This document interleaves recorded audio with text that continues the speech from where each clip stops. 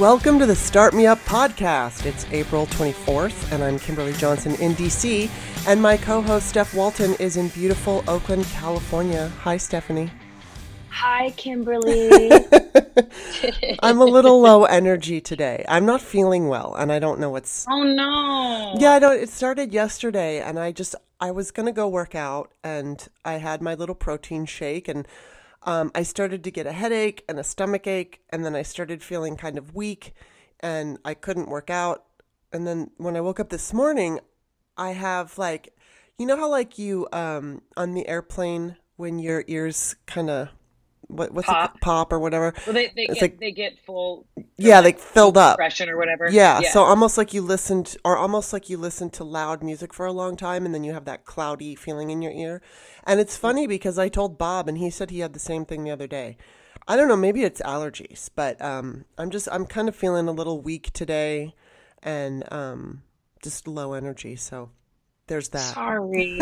And I wanted to let everybody know, we had planned to talk to Dina Grayson today, but I postponed it because, first, thank you for every single person who donated individually and upgraded their patronage to help us get a new computer, because we did. We got one last weekend. And I figured that bought it. I'll tell the little story. We went and we bought the computer, and then we took it home. And on Saturday night, Bob was working on it until about 10. And then he worked all day Sunday, again until 10. And he pretty much figured it out. And we got a couple more, parts and things that, are needed. So now it's all done. So he figured out how I can do a recording on the other computer that we bought. And now I have to learn how to do it. So I figured I didn't want to risk having that issue that we had with the feminist next door, who will be also coming back probably in May. With Dina, I didn't want to have, all that set up and getting her ready, and then we couldn't do it. So we're just putting her off, and she was also very cool about it. And once I get this new system figured out, which shouldn't take too long, the problem is our schedules. We have to find time within our schedules, because this weekend we're both going to be busy and blah, blah, blah. But anyway, so when it is figured out, we're gonna do the new production, which is gonna be better, and we'll have our guests. So yay, hooray! And then also, just a reminder that Start Me Up is a listener-supported show, and we rely on patrons to keep us going. So please consider supporting the show for any dollar amount. Just visit patreon.com/startmeup, and we're so grateful for everybody who's supporting our show. So grateful. Because we love it. So much fun. We love it. And you know what I love? I love the interaction that comes through the interwebs with our listeners. Yeah. It's just fun. It's just a blast. There's always Ziggy Blue. Yeah. Ziggy's always commenting, and we love him. But we love everyone. And a lot of people, Andrew comments, and Tim the Cat, and Cindy McNary. Thank you all. We appreciate it. I'm leaving some people out because I'm on low energy today, and I'm not remembering everyone's name. And Amanda. So anyway, there's a lot of people. Oh, so let's just get into it. What do you want to start with? Well, I watched those CNN town halls in abundance. Oh, yes. Actually, okay, let me correct my statement. I watched Elizabeth Warren and was shooting up off the couch and going, yeah! It was like my dad when he used to watch the 49ers. That's right. Oh, and pumping myself up. She was blowing my mind. Yes. I had to get in the car. I listened to a little bit of Bernie and was kind of yawning. It's like, dude, that isn't going to fly again this time. Yeah. Okay. Then I watched Kamala, because she's my girl. Yes. And she was great. She was great. But Elizabeth Warren owned the night. Yeah. In my opinion. And I love Kamala, and I was an early adopter of Kamala, and I'm still on board. And of course, this goes without saying, but I'm going to say it anyway. Whoever gets the Democratic nomination, that's who I'm voting for.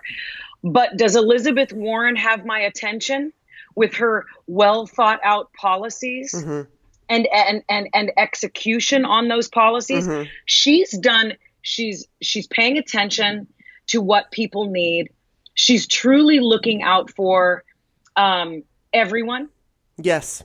And she promotes equity among all members of society, and stands by her credo is we got to look out for all of humanity, not just those who already have the opportunities and the privilege to get ahead. Yeah. Like let's set the stage so those who don't have can perhaps have someday.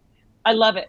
Yeah, I only saw her. I didn't see anyone else. I did read some opinions about each person, but I was so impressed with Elizabeth. And one of the things there were a couple things that stood out, and she was talking about when she was running for, I guess it was her Senate seat, so it could be something else. Pardon me if I'm wrong. I didn't. I caught it in the middle, so I don't know exactly what she was talking about for which seat she was running. But at some point, there were Democrats that suggested she run, and they said, "You'll lose, but you should run." And it just, it was so upsetting to me because it just seems to be the way of our party. It's like, oh, well, the women are going to lose, but they should run. And then they don't poll very well because they're women. And, when you look at, I think we have a very exciting group of people, and I'm including everyone in this, even the people that I'm not fond of, with the exception of Tulsi. I do not like her. I don't think she's exciting. But while I'm no big fan of Bernie, I do appreciate what he has brought to the table with a progressive conversation. I'm not such a big fan of him personally, but I do like the fact that he is making, when he ran in 2016, he brought all of these issues that a lot of these people are running on right now. Now, granted, Elizabeth Warren would have run on them anyway, because this was always her stance. But what I really like about her is, like, when I watched Pete Buttigieg on Rachel Maddow, he was talking about how he wants to make his campaign about values. I didn't hear it, but I heard that he had said at the CNN town hall that he wasn't going to get into the minutia of the policy, which I think is a mistake for him to say that, because what I see with Warren is she's also talking about values, and she has this spectacular way of weaving in her own values and American values with her policy. Mm-hmm. So, it's like she was talking about her experience growing up in a middle-class family, and she couldn't afford college, but then she found a commuter college, which was like $50 a semester or something, and that's how she was able to get her degree. And because of her own experience, she wants to make college affordable for everybody. And I think that she has been able to accomplish what Bernie and Pete haven't. And Pete's new to this game. I mean, he's not new to politics, but he's new to the running for president. And I don't want anyone to think that I'm bashing him, because I am not. What I see in Pete is I see like promise for the future. I don't think, and he may well get the nomination, but I feel that it's not his time. I feel that he needs to do some more, maybe run for Senate, maybe run for governor of Indiana, get some more experience under his belt, and then run for president. I think what he does, though, is he brings things into the conversation, and I think that's good. And so, but what Elizabeth does that Bernie doesn't do is create all kinds of policy. And so, Bernie talks about let's have this and let's have that, but he doesn't show us how he's going to do it. She just shows us. So that's why. And it's like with Kamala, I vacillate between who I like more at any given time or would prefer. And right now, Warren's ahead. But, next week, Kamala could be ahead. I really like both of them. I like them both, too. Yeah. Someone put a picture of the two of them up together, and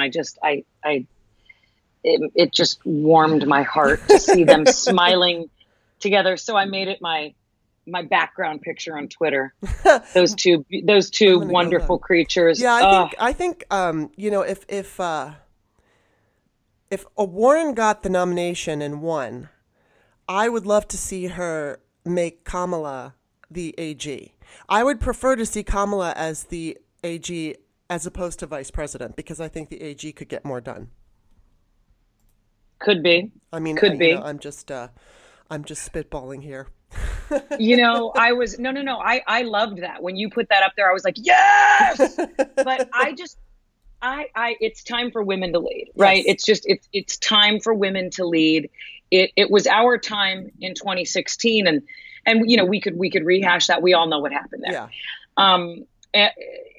Look what Nancy Pelosi's getting done in Congress, right? I mean, if that right there alone doesn't show you that experienced women are up to the task, yeah, then, I don't want to have a conversation with someone who disagrees with that, honestly, because it's just wasted words on me. My mind is made up. Yeah. Well, I mean, I feel that I would want to definitely go with a person who I felt would have the best chance at beating Trump.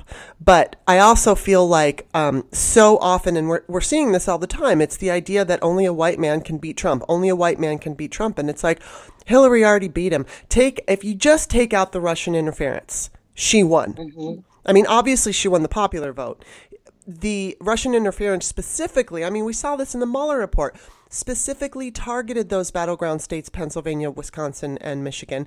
And they were able to at least, just take out the idea that they actually changed votes in voting machines. Just take that out. The idea that they were successful in convincing people to either vote for Jill Stein or not vote at all or vote for Donald Trump. They were successful. So, Hillary did win. And I don't understand why we're having such a hard time. I really don't. Other countries have women who are leading. And it's like, oh, you can't do that in America, and it's pissing me off that Elizabeth Warren, who's, she was the first one of the candidates to stand up for impeachment. She has all these amazing policies. She's so smart. She's literally for the people, and she's leading the way on so many issues, and she's lagging in the polls. Why is that? It's because she's a woman, period. Yep. And it's not to say, when I say anything critical of Pete Buttigieg, it's like I'm attacking him. And it's like, no, I'm not. I am demanding more. I like him, and I like his vision. And I think that he's really a good, he's kind of like Obama in that he's a good orator. He understands how to think on his feet. He's a Rhodes Scholar. He's an amazing human being. He's amazing. Yeah. Amazing. And so I'm not ready. I don't want him as president. I don't either. Right now. But like, for instance, there was an article in the South Bend Tribune that talked about, it's titled, Buttigieg Record with Black South Bend Residents Under Spotlight, and then, quote, he's got some work to do. So basically, David Axelrod tweeted that the crowd seems very large and very white and very impressive, but that's an obstacle he'll have to overcome. And it's, so there's a lot of black voters in this country. He's got to convince black voters. And obviously, black voters basically decide, especially black women. They usually decide our elections because they show up. And they're prepared, man. They're passionate and prepared. And I think that they would vote blue no matter who. But still, he's got to be able to reach all the diversity. There's so much diversity in this country, and he's got to be able to reach it. And I don't think it's wrong to point that out, because he may not win this nomination, but he can learn and come back stronger. He can learn while he's on the campaign trail now and be stronger. It's like, I'm sick and tired of seeing, like, I will criticize Bernie. He's running around screaming, oh, if you want to be a millionaire, just write a bestseller. But I was seeing stuff all day yesterday that he paid campaign money, or put campaign money towards purchasing like $500,000 worth of books. So shut the fuck up. Just shut up. Are you kidding me? But he's different to me than someone like Pete or someone like Cory Booker. I don't think Cory Booker is going to get the nomination. But I genuinely like these people. I do too. Yeah, I think they're good people, and they want to improve our country. I think they're patriots, and I don't think there's anything wrong with criticizing them, because criticizing them is not attacking them. Right. You should urge them. Exactly. I agree. Here's the thing with Buttigieg. Everything you said about him is true in my opinion. I mean, he's a brilliant person. He served our country. He was a Rhodes Scholar. He speaks how many languages? 5, 7? I Yeah, don't I know. thought there was 7 or something. He's brilliant. He's a public servant. There's undoubtedly, capable, but I just don't think he's ready. I'm not Yeah. ready for him to be president. I just don't think he brings enough firepower. I don't think he has enough experience. Yeah. This is no joke. I mean, look where we are right now. We have a inexperienced criminal ruining our country. Not that Pete Buttigieg isn't a criminal, but he lacks the experience that someone who's just been on Earth a little bit longer has. Yeah. That's my opinion. And then you could argue, look what AOC is doing at the age of 28. She's in Congress. She's in Congress. She's not running the country. Exactly. She's doing a fucking amazing job. Yeah, and she's getting that experience so that when she does run, yeah, and she will run. When she does run, she's going to have all that behind her. I mean, Pete Buttigieg for 8 years has run a city of 100,000 people, and that is impressive. And but like you said, I mean, I think he's 37 years old, and I would just like to see him, just get a little more experience behind him, get a little better feel for how to address, don't say things like, I don't want to get into the minutia of policy. That's what this whole fucking thing is about. The minutia of policy, because it does speak to our values. I think that, I think he's absolutely correct that we have to sell values, because Democrats failed to do that in 2014 in the midterm election. They did not talk about the ACA. They were too afraid to talk about Obama's accomplishments, and we got buried. We just got buried. We got buried in 2010 and we got buried in 2014. Obviously, in 2020, 2016, we got buried. And that was for a whole different reason. But in 2018, granted, the 2018 election was definitely about Donald Trump, with no doubt. But Democrats did run on all of these value Main Street ideas, economy, healthcare. And I think that is really what helped push it over the edge, because obviously we all hate Trump. And, well, not all of us, but enough of us hate Trump that I think a lot of people would have voted anyway. But the fact that we had all these women of color and women and gay people and trans people and they got elected. I mean, it was such a big message to the country. This is who we are. This is the direction we want to continue to move, to progress. We want a progressive country. And when I say progressive, I'm not talking about the labels. I'm talking about the literal word progressive. We want to continue to progress. And because we're diverse, we want our government to reflect the people in this country. And it's not to say that Pete doesn't. I mean, Pete's gay, and so I mean, yes, he's a white man, which I'm not going to fault him for, but I'm not going to fault any white man for being a white man. What I don't like is the idea. In fact, the feminist next door said something like, I'm going to read a quote. She said, "Nobody thinks that every white male is identical to the next, but they do all share white male privilege and view the world from that lens. It's not about saying men are bad. It's basically how they view things. And it's from their specific privileged perspective. I have a privileged perspective. I'm a white, attractive woman. So therefore, I've gotten out of not parking tickets, but like speeding tickets. I've been fortunate. I've gotten jobs. I know, because I'm an attractive white woman. And I don't deserve that privilege. Nobody deserves it. But recognize it and call it out so that we can be more diverse. I guess is what I'm trying to say. Oh my goodness. I kind of want to get into a little bit of something that's been happening, especially this week, and it's been frustrating for me. Speaking of older white men, I had posted actually, I saw a great tweet from Feminist Next Door, and it was about not all men, and I posted it. So this man, who's an older white man, and he's been a little adversarial with me, but I've not been a complete jerk, but I've been, okay, I'll let you have your say because you're not being a jerk, but I disagree with you kind of guy. So I put this tweet up and her tweet up on my Facebook page, and he writes, "Move on." And I was just like, fuck you. So I did. I blocked him. And I posted that. I said, some guy, an older white man, told me to move on. So I did, and I blocked him. So then this other man comes on, and he starts telling me that it looks like I hate men. He's like, "I know you don't hate men, and I know you're insightful, but you come across as angry, and you're going to basically attract more bees with honey." I'll show you angry. or flies. Yeah, really. And so I was debating with him. I was kind of pissed, and I was debating with him, and then people were jumping in and telling him, "Dude, just stop." And he wouldn't stop, and he wouldn't stop. And then this other guy named Tim, who I know, I wrote about this on my Patreon page.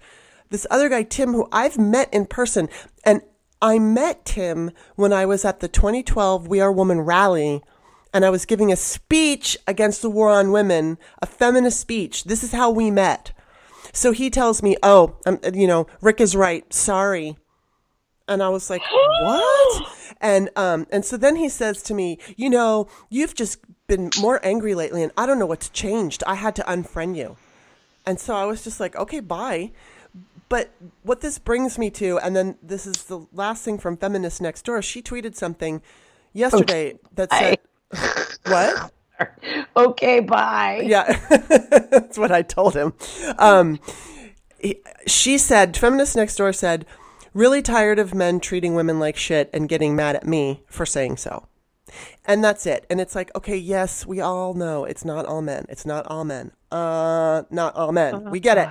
We get it. So, but there are enough men doing enough shit that we're going to speak up about it, and then they get so hyper fucking defensive. And so I always think this privately. I know that there are people who see what I have to say, and they think that I'm angry, but I'm going to say ugly, not ugly physically. Just my words are ugly, or my communication is ugly. Like I'm hateful. But the thing is I am angry. I absolutely am. And I make no apology for it. I'm angry because Donald Trump is our president. I'm angry because Brett Kavanaugh was confirmed to the Supreme Court for life. I'm angry because Brock Turner raped a girl and got a slap on the wrist. I mean, I can go for hours talking about men who rape women, and they get charged, and they get and judges determine, yes, they raped, but then they ask the woman, "Did you try to keep your legs closed?" And then they get no jail time. I'm angry because men rape babies, and I see it coming down my fucking feed. And so I'm angry. Yes, I am. But I mean, I'm not like I'm not the kind of angry that is, I don't know, I guess I am off-putting to some, but I feel like I'm justified in my anger, and I'm not alone. But who scolds me on this? It's never, ever, ever women, unless they're conservative. Right. But it's never women. It's always older white men. It's always them. They don't like it. Okay, I'm going to take your advice. Okay, bye. I mean, seriously, I'm sorry. People don't like to hear certain things that are true when it makes them uncomfortable. Mm-hmm. And I think it makes certain people uncomfortable to hear things like, I was told that I could get the promotion if I had sex with them, or this person came after a child. It's reality. It's uncomfortable. It's disgusting. And unfortunately, it's at, that those kinds of things happen. I mean, yes, there was a movie called Horrible Bosses where Jennifer Aniston's character was the powerful dentist who was sexually assaulting her male underling. Mm-hmm. But come on. I know. You know what I mean? It makes men feel uncomfortable. They feel like they have to defend themselves, when in reality, what they have to say is, this is bullshit and it shouldn't happen. Yeah. That's all. Let us rage for a little bit.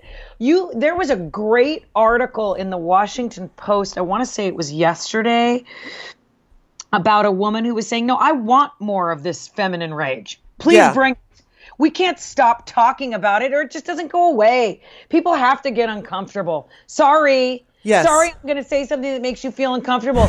You know how uncomfortable I was when I was 24 years old trying to make a living with one pair of work shoes? Yeah. And I had to take shit from horny, gross men who were in power? I'm sorry. That made me uncomfortable. Yeah. We're going to talk about this stuff, okay? Yeah, exactly. Exactly. I mean, and it's not everybody. It's, there's so many men. I will say that since 2012, since I started talking about all this stuff online, it was harder in 2012. I mean, I even chronicled some of it in my book, American Woman. I remember, specifically, I posted something. There was this guy that I was friends with, another older white man, and I really liked him. He was funny. It was when Romney was running, and every day he would post. When he woke up, he would post something about Romney, and he was really sarcastic, and it was really funny, and I genuinely liked him. And we had a great rapport, and so I posted something one day about I think I said everyone or every man or something needs to read this, and it was just about rape culture, and it was about women who, when they're going to go meet a guy for the first time, like if it's a computer date situation or whatever, all the things they have to do in order to get ready for this. They have to tell their friends, give the friends this guy's phone number, make sure that they're meeting in a place that's public so that they don't get raped and killed. I mean, the whole point is, and I've done this too, when I've met men online, I would make sure that people knew who I was going out with. I would Google him and find out as much information, because there was this thought in my mind that you never know, he might be a rapist, he might be a killer. Usually when men meet women online, they just get ready and go. And so I made this comment on Facebook, everyone should read this. And this guy got so offended, and he really started lecturing me. In fact, I put verbatim what he said in my book. I saved it because he was so angry at me, suggesting that, that everyone needed to read it meant that no one was paying attention. And he made some comment like, you can bet if someone tried to rape my wife or my daughter, I would kill them. And it's like, that's the stupidest fucking answer I've ever heard. That is the stupidest fucking answer. It's like all these men are going to go kill rapists. It's not happening. It doesn't happen. That's just his emotional. Of course he would be upset if someone he loved was raped. I don't doubt that for a minute. But the answer to rape culture is not, oh, I would kill somebody who raped my wife. I mean, and then, I don't know, he wound up defriending me or something like that. And so there were several men at that time who didn't like the way I handled myself. And that was back in 2012. Now we're in 2019, and I will say it has changed significantly, in that a lot of men are getting it. They've been listening. They have been listening, and they're like, we get it. The only thing that I would complain about, really, about these men is they say I'm embarrassed about being a man. I don't think you should be embarrassed about being a man. I think that you should be proud that, you're woke. You know what I mean? And that you get it. And then stand up when you see shit happening. Or, instead of, some of these men are like taking their time to fucking explain to me how I should message. Why don't you, why are they not going and posting positive things about women who, women of color who are doing, successful things? Instead, what they're doing is going and criticizing women. You're not doing this right. Maybe you should tone down. Maybe you should, it's like, and then they don't understand why we get defensive and irritated with it. Like, yeah, see, you just don't get it, little lady. Yeah. I just, you know what I do? I just don't, I mean, it's not that I don't engage. I cannot, let's see, how do I word this without sounding like I don't care? I care because I care, but I care now by, acting. Right. Like, I'm going to I'm going to show my daughter badass women who do really cool stuff. Yeah. Oh, you know what I'm saying? Like, because it makes me too angry. I love reading The Feminist Next Door. I love watching interaction that she has with men, just trying to explain it to them. I commend her. Because I would have flipped a table. Like you know what I mean? Like, yeah. And she's just so much more articulate. Yes, she is. She's amazing. You know what I'm saying? So that's good. Like, I am so glad that there are people like like her out there, like you guys have been fighting for this for years and years. I mean, your whole ERA thing before it was chic. You know what I mean? Yeah. Like when I talk to people, here's an example of how I deal with it. So I was talking to someone at a party not long ago. I'd come off of a day at Emerge, my political training for Emerge in California and across the country trains Democratic women to run for political office, right? Mm-hmm. And so I come off and I'm high. Like I literally, my feet don't touch the floor.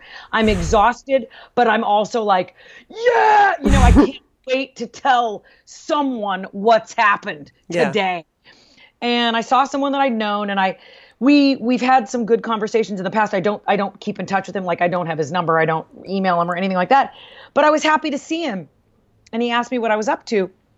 And I told him, I said, oh my God, I just came from this Emerge thing.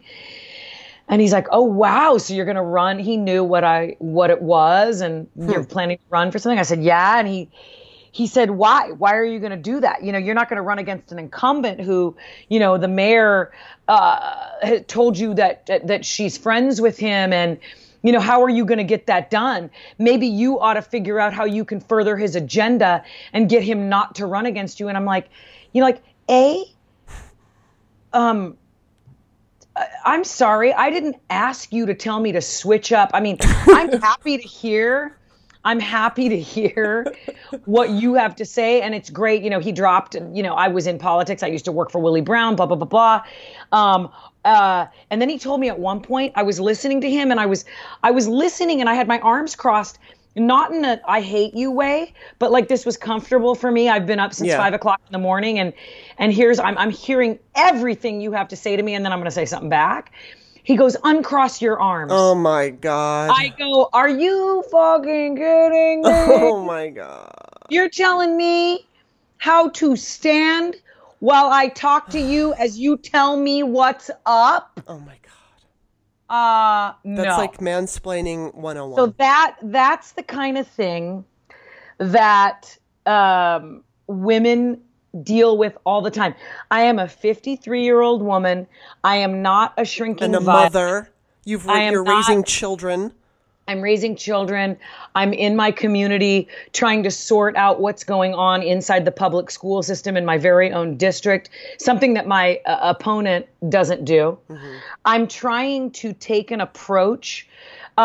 Yes, I realize this is going to be an uphill battle. Yes, I realize I'm running against an incumbent, but I wouldn't be doing this unless I felt that I am bringing something of value. And I have stories to share that might actually motivate somebody to take part in the community in a way that they haven't been so far. Yeah.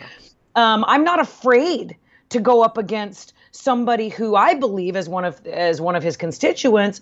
I believe I have something to offer that he doesn't. Don't tell me to uncross my goddamn arms. I just want to punch him in the fucking face right now. So that's the thing. Like, you want to punch him in the fucking face. Yeah. I'm just gonna beat the man. You know what I mean? Like, beat, not physically beat. I am going to cause an upset in my district. Yeah. Because I'm doing my homework and I feel truly that I have something of value to offer. But that's just something that women, you get it all day long because you have such a huge Twitter presence. And you're willing to go up against that. You write about it. You're doing things that I just don't do, but I support. I'm going to do different stuff that maybe you don't do. Right. But it's all, it's all important because we all have different roles to play. Yeah. Right. And so, yeah. Well, and the funny thing is I get less of, I do get it on Twitter, but more often I get it on Facebook. And I think it's just easier on Facebook because Facebook has a different feel to it. When you're on Twitter, you can literally interact with the president of the United States. He may not respond, but you can directly address him. And so it seems to be this big, crazy town hall. And everybody's just kind of shouting on their soapboxes. But then on Facebook, it's something a little bit more intimate, and you can be more descriptive because you're obviously allowed as many characters as you want. And to me, it's slightly more personal. And that's where men feel they can tell women, I mean, obviously Feminist Next Door gets it constantly because her entire feed is dedicated to feminism. So, and it's like you said, she's so articulate and she's able to distill some of the most complicated subjects down into one simple tweet that I feel like I just want to bow to her. I feel like, God, you just nailed it. You nail everything. She's so whip smart. But, she obviously gets a lot of shit on Twitter because that is her main thing. On Facebook, I get more of it because on Twitter, I'm all over the place. I'm feminism, I'm politics, I'm Trump, I'm a whole bunch of different things. And so, I mean, I'm even funny animals, you know? So it's just a big mix. But I have had men. I mean, there was a man the other day who, you know, I posted something on Facebook and it was ineloquent. You know, I didn't take a lot of time with it. I got my point out and I was moving on to something else. And I should have written it better, but I just didn't. And this guy sends me an email and says, here, I fixed it for you. And he literally did. He fixed what I said so that it read better. But it was like, are you fucking kidding me? Are you kidding me? Do you do this to men? I didn't ask you for your help. You know, yeah. I mean, it was like... Let me uncross my arms and type a reply. Uncross your arms. See, and we are bitching about men, but we're bitching about certain kinds of men. Because can you imagine, have you ever told a dude in a conversation to change his stance? Or wipe or smile for you? Well, you know, I remember there's this fantastic, everyone should watch this if it's possible, if you can find it. But there was a PBS special called Makers, Women of America or something like that. It was 3 parts and it was just all about feminism in this country, second wave feminism. And there was, oh God, it was in the 70s and it was that big march in New York. And so I guess these women decided that they were going to turn the tables on men. And talk to the men the way the men talk to women. Smile, hey, you got a nice ass, shit like that. And it was so funny because like the men fucking hated it. They hated it when women were doing that. And it was like, I don't understand why it's so difficult to understand. I mean, and here's how it goes. Woman says something. Man comes on in a condescending manner and either mansplains to her or puts her in her place or tells her what she should or shouldn't do or how to feel about her or what she should post. And then woman confronts that man, then man calls that woman a bitch. I mean, obviously this could go down with any gender. You could have the same thing happening with 2 women. You could have the same thing happening with 2 men. But often, because I'm a woman, what I experience is that particular scenario where they push me, they walk up to me, push, and then I say, hey, don't push me. Why do you have to be such a bitch about it? Why are you such a bitch?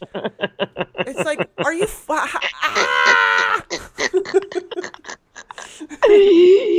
That's how it feels. I think it's funny.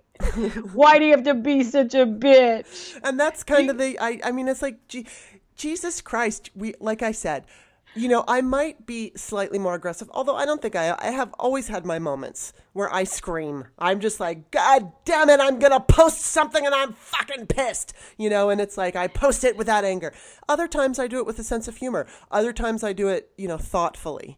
But I believe this is how I've always been. And there are days that I'm more frustrated than others, depending on whatever's going on in my life, depending on whatever some stupid commenter is saying to me at that particular time. And, I don't know if I was different in 2012. I don't think I was. But if I am, it's because of what happened in 2016 specifically. It's because of what happened in 2010, leading up to 2012, which was the Tea Party getting in. And then 2014, watching us lose everything. 2016, watching us lose everything. And all these rollbacks and, you know, I mean, just one thing after another. So, of course, I mean, it builds. The anger, you know, it's that whole, there's that quote that well-behaved women rarely make history or something. You know, there was also, and I still have to see it, and I can't believe I haven't seen it, but there's that movie Suffragette. And I know from the trailer that somebody said something like women threw like a firebomb or something like that into a store, and the man said something about, why do you have to be violent? And she goes, violence is the only language you understand. And it's like, exactly. I mean, not that I want to be violent, I don't. But sometimes you have to raise yourself up to the idea that you're going to offend people who are who are privileged, and they're not used to being confronted, especially older people. And the reason I say that is because what was acceptable, let's say back in the 80s and 90s, is no longer acceptable. Right. And so, and let's also, I mean, I'll speak for myself, not to cut you off here, but I did things that were unacceptable, that are unacceptable by today's standards. Yeah. And when we learn from those mistakes, it's like, you know, we've all done and said things, and I'm not talking that, you know, with where, you know, we've not raped people. Right. I mean, like, these are, there is a very hard line, right? But we've said gross things. We've probably told off-color jokes. We've behaved poorly. We've gotten drunk and flashed our boobs. Oh, okay, maybe that's just me. You know, I mean, stuff has happened. Yeah.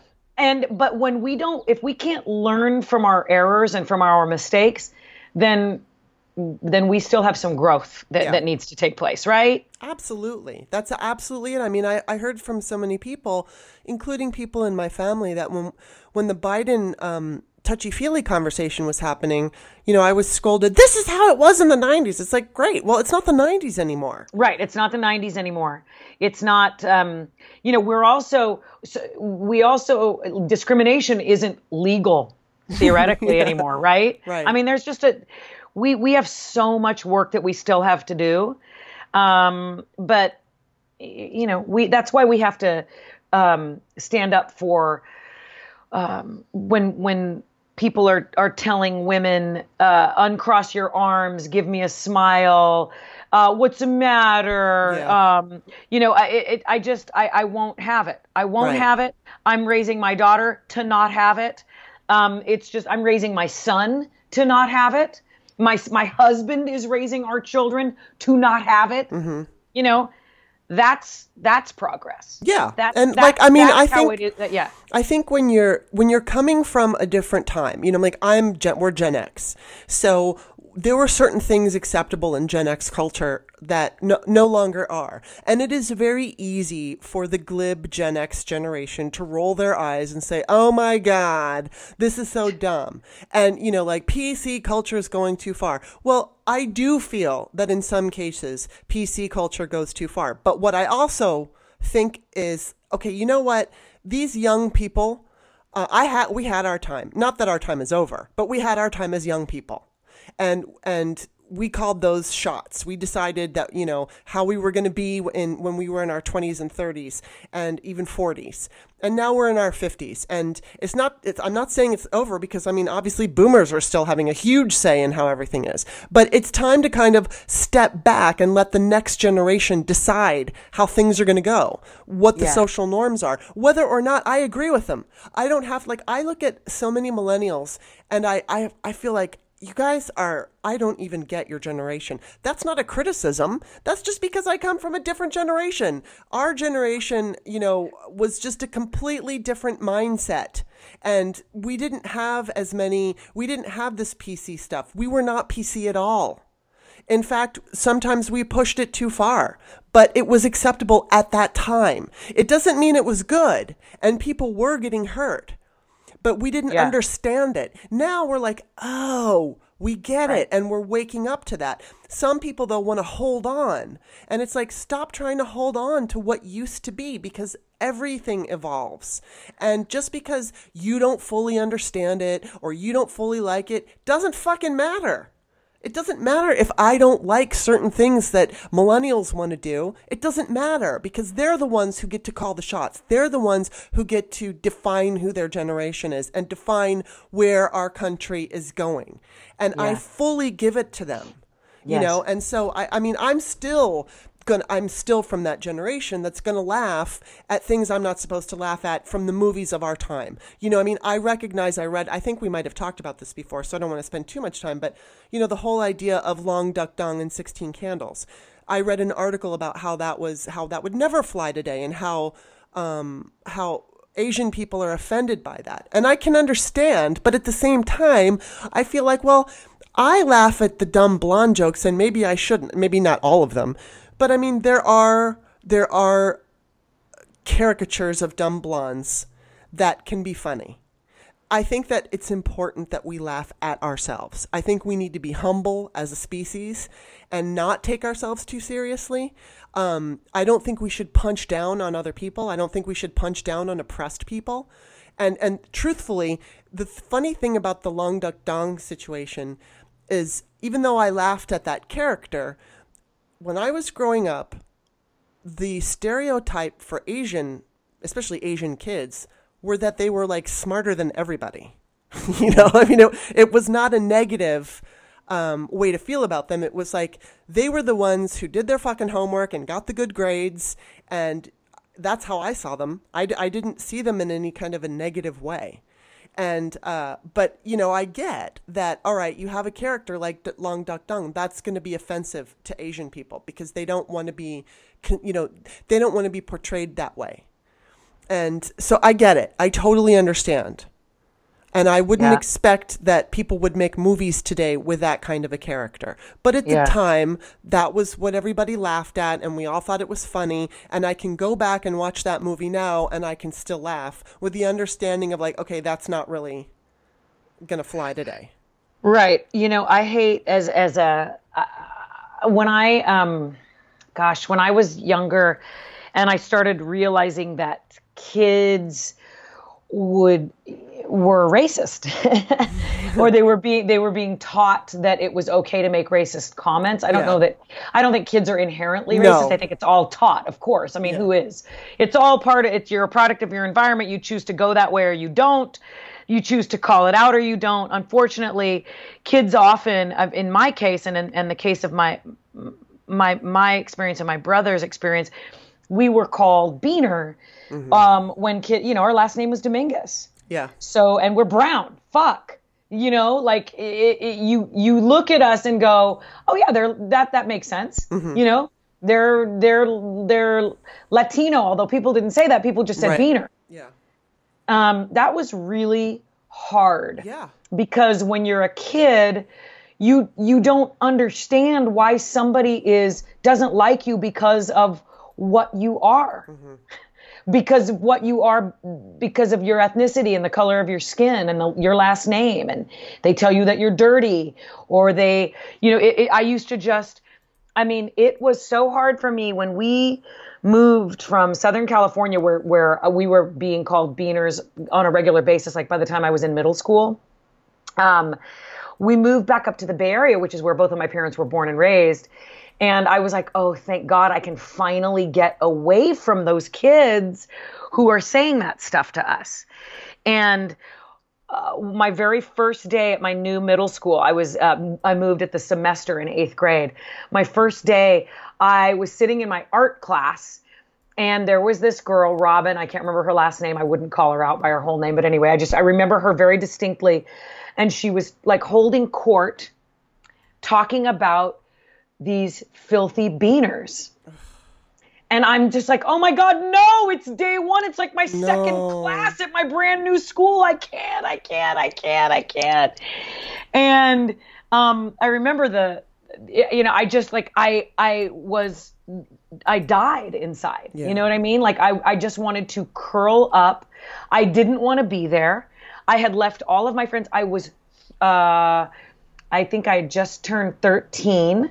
Yeah. And it was horrible. I immediately went to the nurse's office day one. Wow. I don't feel well. I want to go home. Oh. That's so sad. Yeah. And it was sad. It was horrible. And Mr. Shanahan, the beautiful, principal at the school or vice principal at the school, he said, I'm gonna put you with a girl who she's been here since 6th grade. She knows the ropes. She's gonna be great. And she was lovely, and she took me around, and she asked me to have a sleepover at her house. And I was like, oh my God, yes. And during that sleepover, she was telling me about cholos. Mm-hmm. And I'm like, God damn it. Oh God. Can I just get a fucking break here? You know what I mean? And that was fine. She wasn't, but that was just a conversation that she wanted to have with me about these bad Mexican kids. Right. And I'm like, and I had to cut her off. Like, I had to be done with that. I had to be done with that relationship. And then I found other kids who then, kids were making fun of Asian kids. Right. And throwing racial epithets kids are terrible out there.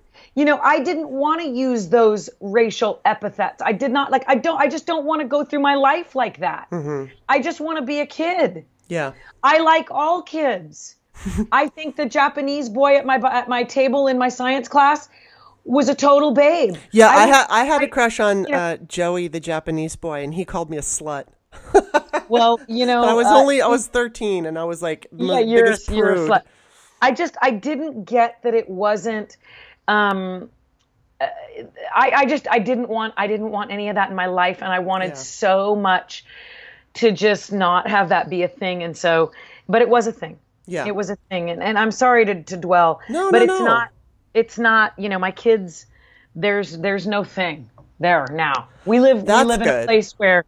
Let's embrace it. Anyway, sorry. Well, I didn't mean to go on about that. No, don't be sorry. I mean, when I was in 8th and 9th grade, I had an opportunity to go to a school there where I was in the minority. The majority of students were Mexican and Asian. I don't know what the numbers were, but it was mostly, and the Asians were everything, Japanese, North Korean, South Korean, all kinds of Asians, and then obviously a lot of Hispanics. And basically Mexicans. I believe there was, maybe a few people from Puerto Rico or some, even though that's America. But I mean, I'm just saying that in general, there might have been some Spanish kids, but overall it was Mexican kids. And I think those two groups were the largest groups. And then after that would have been whites and blacks. And so I don't know what the percentage was of white people and black people, but it was very low, maybe 10%. We're both of us in that category. So, 5% black people, 5% white people. And the interesting thing about that, though, is never once did I feel, I only kind of I guess I realized it at the time, but it wasn't an active thought that I had. It was just, we lived in Silver Lake, California, which is like very urban Los Angeles city and obviously very diverse. And I know that I recognized that most of my friends were Mexican or Asian or whatever, but it wasn't like this thing that I actively thought about.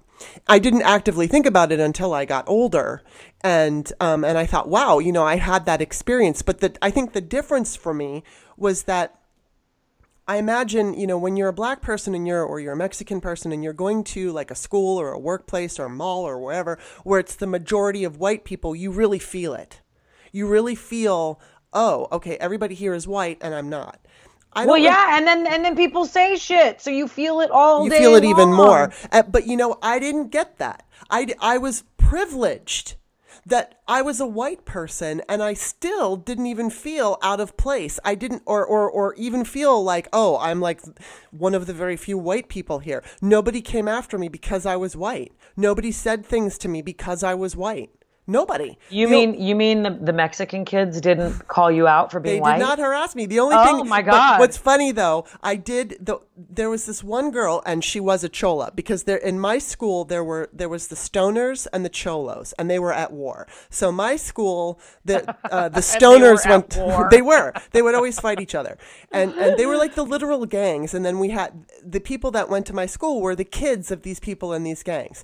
So in my school, the stoners were the ones. We had the stoners, and then there was the other school. I don't remember the name of it, but the cholos were there. So there were always fights, and I hated that. I remember one time I was walking home from school with my two girlfriends, and there was a fight between the stoners and the cholos. And in LA there are all these like stairs, just outside stairs that take you up to the because there's hills, and so the stairs take you up to the next level. So we were going to go up to Sunset Boulevard.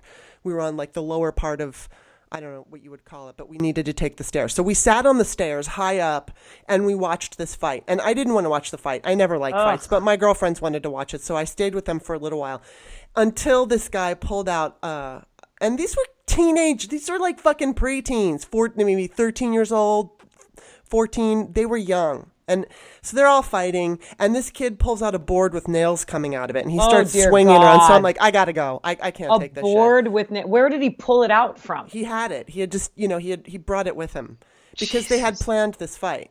Anyway, so there's this girl in my school who was a chola, and she was very, very pretty, and I used to stare at her all the time. And she had the full on like feathered feathered hair, and she had that kind of, I don't know what you would describe it, but that line on her eyes, like the eyeliner that at the time represented with like the cat eye. Yeah, kind of like that. And but I would always stare at her because I thought she was really, really pretty. And I was in many classes with her. I was used to her. There was nothing about her that scared me or upset me. I just thought she was pretty. And so one day I was in the hall, and I was a total fucking geek. I mean, I was kind of chubby. I was really tall. I had my thick glasses, and I was not yet really aware of how to present myself in a pretty way. I just was kind of a ragamuffin dork. And I really was. I was in my total awkward phase. I had an awkward phase, and I was like right in the center of it. And she was cute and pretty. And so we're in the hall because like it was like in between. It was either like right before class started or something. The bell had rung, and we were the only two in the stairwell in the hall. And she came up to me, and she fucking pulled a knife on me, and she told me to stop staring at her. And I was just like, oh my God. And I mean, I remember like freezing and not knowing what to do. And I guess I just said like, and then that was it. And she just left. And frankly, I don't think she would have ever stabbed me. I think she just was showing me her power. And, my but Lord. I mean, I always look back on that, and I think that was the one and only time of the 2 years that I went to that school that she didn't pull a knife on me because I was white. It was just because I got on her nerves. And I don't know if I imagine since she was carrying a knife that she did this before to other kids, but it was like the first time I was ever even aware of, oh, okay, I got to be careful here because there are certain kinds of kids and it's sad to me. I mean, I remember I went to that school and I liked it, but then when it was time to move on, because this was a school that was 7th, 8th, and 9th grade. So I was in 9th grade, I graduated, it was time to go to high school. And the high school that was in our district was Hollywood High. Hold on. That was middle school? Yeah. Oh, shit, dude. Yeah, and so then at the time, fucking Hollywood High is I guess it's on Hollywood Boulevard. And there were literal like pimps and hookers walking the streets. And they were across from the school. And I was like, I told my mom, no. My mother was never going to send me to Hollywood High, but I told her, I will not go. I will go live with Dad in Maryland. I can't go. So she moved us to the beach, and I went to school at the beach, and I loved it. But, I was terrified to go to Hollywood High, especially because of the neighborhood that school was in. Freaking hookers and pimps. You gotta love LA. Holy man, I do. I really do. But I appreciate the fact that I one of my best friends was, I think I've told you about her, it was Lourdes. She had 4 kids, and her brother had 4 kids, and we all hung out, and I always called them my Mexican family. They took me in like I was their family. So it's like LA gave me such an appreciation for diversity. Yep. I love diversity. I never really, I never was able to really articulate what I had longed for my entire life until I came here, until I came to Oakland and saw it. And my son interviewed me for his English class. He did an oral sort of a, kind of like, how did I come to be? Mm-hmm. And it was to interview one of his parents, and he picked me for that, Aww. Which I was honored by. But he said, why did you come? How did you and Dad make the decision to come and stay in Oakland? Because that's how kids talk. Where do you stay? And I said, well, Dad and I were dating, and we were living in the city. And what city? San Francisco? Oh, sorry, San Francisco. Yeah. That's how we talk here. Yeah, in San Francisco. And I loved San Francisco because I kind of, I became like a successful career person in San Francisco and kind of did it on my own. And it was a growth period for me.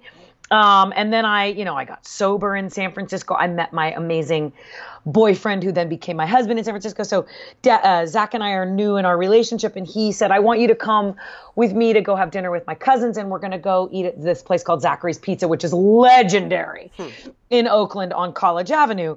And it's in the neighborhood of Rockridge, which is kind of down the street from University of California, right? So he takes me there, and I had been to Rockridge a couple times with my brother who went to Cal, but like didn't really resonate with me at the time. And I'm like, ooh, this is cute. This is quaint. This is neat. It's kind of, it's outside of super urban, but it's close enough to San Francisco and it's close enough to downtown Oakland, but it's neat and there's some flavor here. And we ate at Zachary's and it was like the greatest pizza in the whole wide world. And I loved his cousins and oh my God. And I said, I want to live here.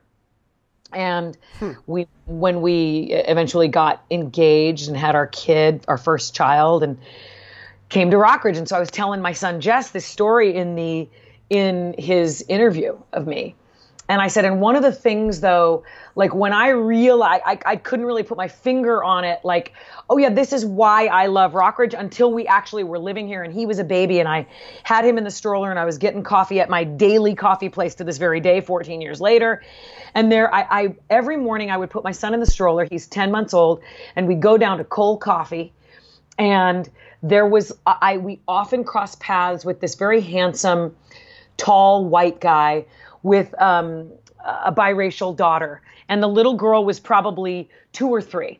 And they would be in line getting coffee, and maybe we were there already having our coffee, or we were in line behind them. And I just looked and I was like, oh my God, this is why I love Oakland. Because everywhere you look, there were